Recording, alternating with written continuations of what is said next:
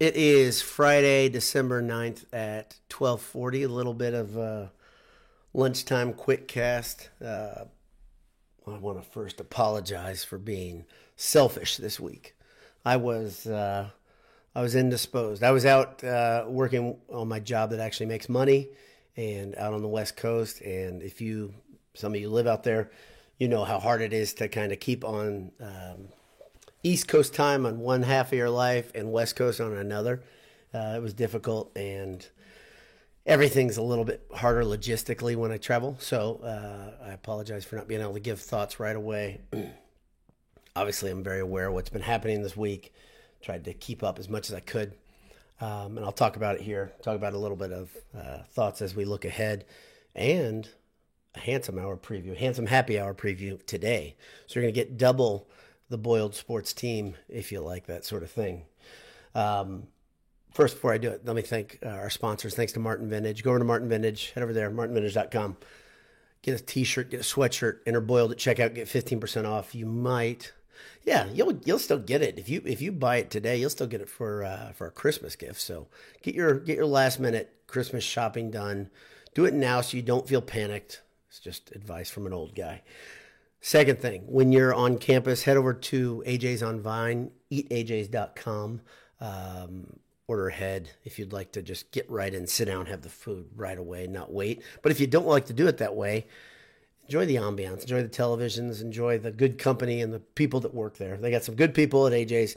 Head on over there, AJ's on Vine, burgers, beer, and beef.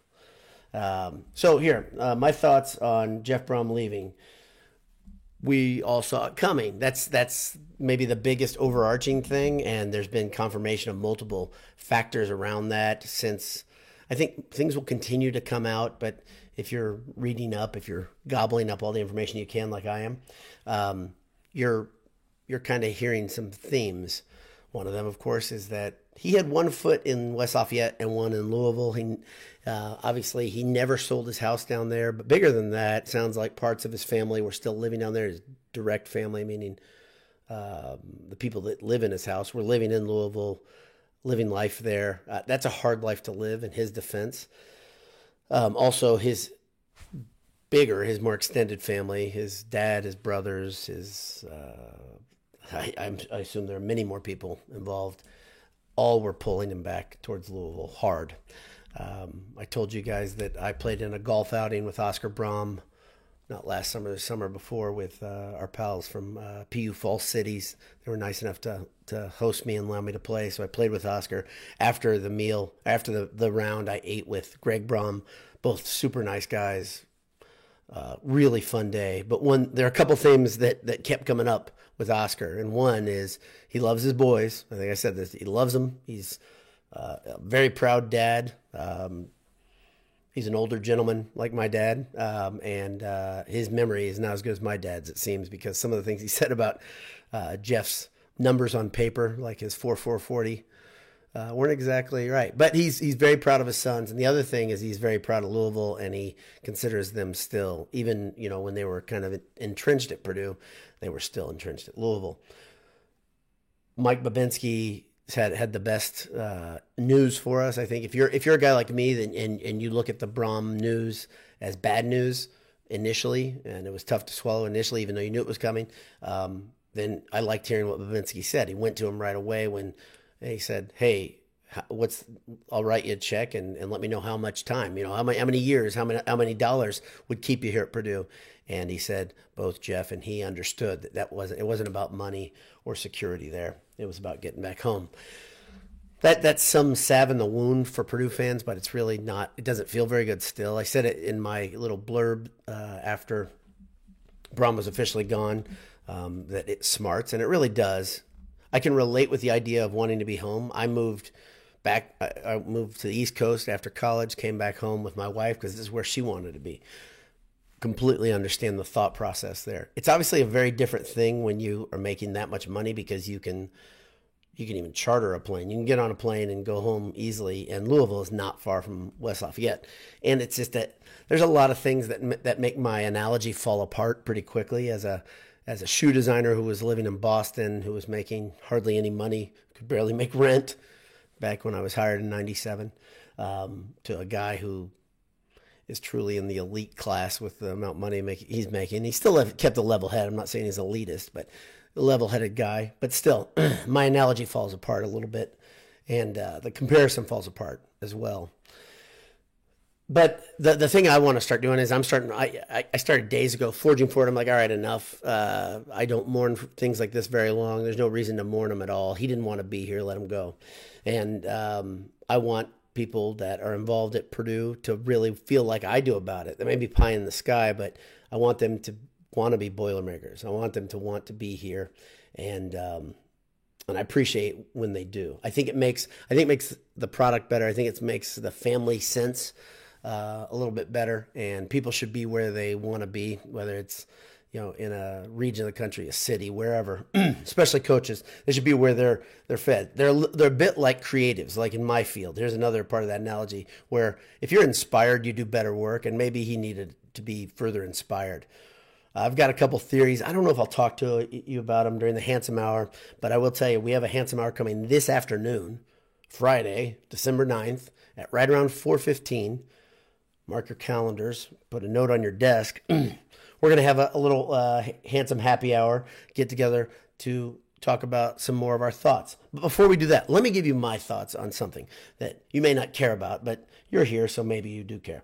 I've got my top 3 coaches. I'm going to expound upon this later, but I'm going to tell you who my top 3 candidates are. It sounds like Babinski's going aggressive, and he's looking at a lot of bigger name guys and guys that are in jobs currently. It used to be Purdue really couldn't afford, like if you go back, Boiled Sports has been around a long time. Been around since November of 2006. So we've been through 3 coaching searches. This is the 3rd. And Jay sent me a link of one of my original coaching searches, which is funny. Some of the names went on to be great. Some of them went on to not do anything. And some of them are still hanging around, which is pretty weird. But here are my top 3 coaches, and there's a reason behind each of them. I'll expound upon it this afternoon. But right now, my number 1 is Kalen DeBeer at Washington. The reason he's my number 1 is because his immense amount of success and the fact that football guys say he gets it. That's a bit like Jeff Brom. The reputation is DeBeer is somebody who knows how to run a program, knows how to call plays, knows how to set up a team. Plus, it'd be comedic, amazingly awesome stuff if Penix came with him and I could make Penix jokes all the time. That'd be great. But that's just ancillary. It's just one season. Got to look at the grand scheme of things. I still think he'd be a great hire. My second one, and he may be my 1A, not even a number 2, is Clawson from Wake Forest, Dave Clawson. The reason I like him a lot is they won 10 games 1 year ago at Wake Forest. And I think before that they had either 8 or 9. This guy has, once he gets his system in place, he's a very consistent coach, and he's doing it in a very difficult place. Wake Forest has legit academic parameters that are tough. They also have facilities parameters that are a little bit different. Like they're recruiting against Clemson. They're recruiting against big time programs. Tennessee, really, they're not that far away from them either. So they're recruiting in a area where it's tough to get players to come there, and he still found a way to get guys there who have helped push his program along. I think there's some similarities at Purdue in that Purdue doesn't really get near the edges of the rules. Typically, the culture pushes back when you do. So I think he's dealt with some tough parameters. That's why I like Dave Clawson. Also, looks good in black and gold. Finally, Chris Kleeman. His ability to turn around Kansas State, and I guess he didn't really turn them around. He inherited Snyder's program. Snyder had kind of righted the ship, but he had to put his thumbprint on it and make it better. Plus, his record as a coach is fantastic. If you haven't read the coaching search stuff from the guys, please do. Go to boiledsports.com. Handled out. It's really simple to see it. It's everywhere on the website. And there's some very good thoughts. Funny thing to me on Twitter is when one of those links would come along, people would say, no thanks, I'm out. Or they didn't even read, they didn't even click. All you have to do is click, breeze the first couple sentences, and you'll figure out how deep the research was, how serious the name was, that sort of thing. It makes me laugh that people can't even click a link anymore. We've gone from the blogger era where we were, back 15, 16 years ago, where people read small articles, small posts, to the Twitter era, where now you can't even read through 140 characters. And now we're in this video era that I love because, I got a face for video, as you guys know, where you can't even read anything. And I'm not talking about you, I'm talking about me too. It's really a cultural shift, and it's not great, but there's some pretty good stuff on that site. And if you don't know this is like Anisha's favorite thing in the world, I think. He's a super smart guy, but he loves the coaching carousel. I don't think he loves it really when Purdue's involved, and he surely didn't want to see Braum leave, but he kind of headed this thing up. He's very, very good at it. He's good at researching deeply. I think there's some guys we kept off that we thought either were goofy or we really didn't want them at Purdue. But there are a couple names that I'd say that aren't on there that may have slipped through the cracks. It'd be really interesting if one of the guys we didn't put on there got the job because we've been so thorough. But yeah, we'll see what happens. I think we're going to know, if I were a betting man, early next week who Babinski and company have hired. I have a ton of faith in Mike Babinski.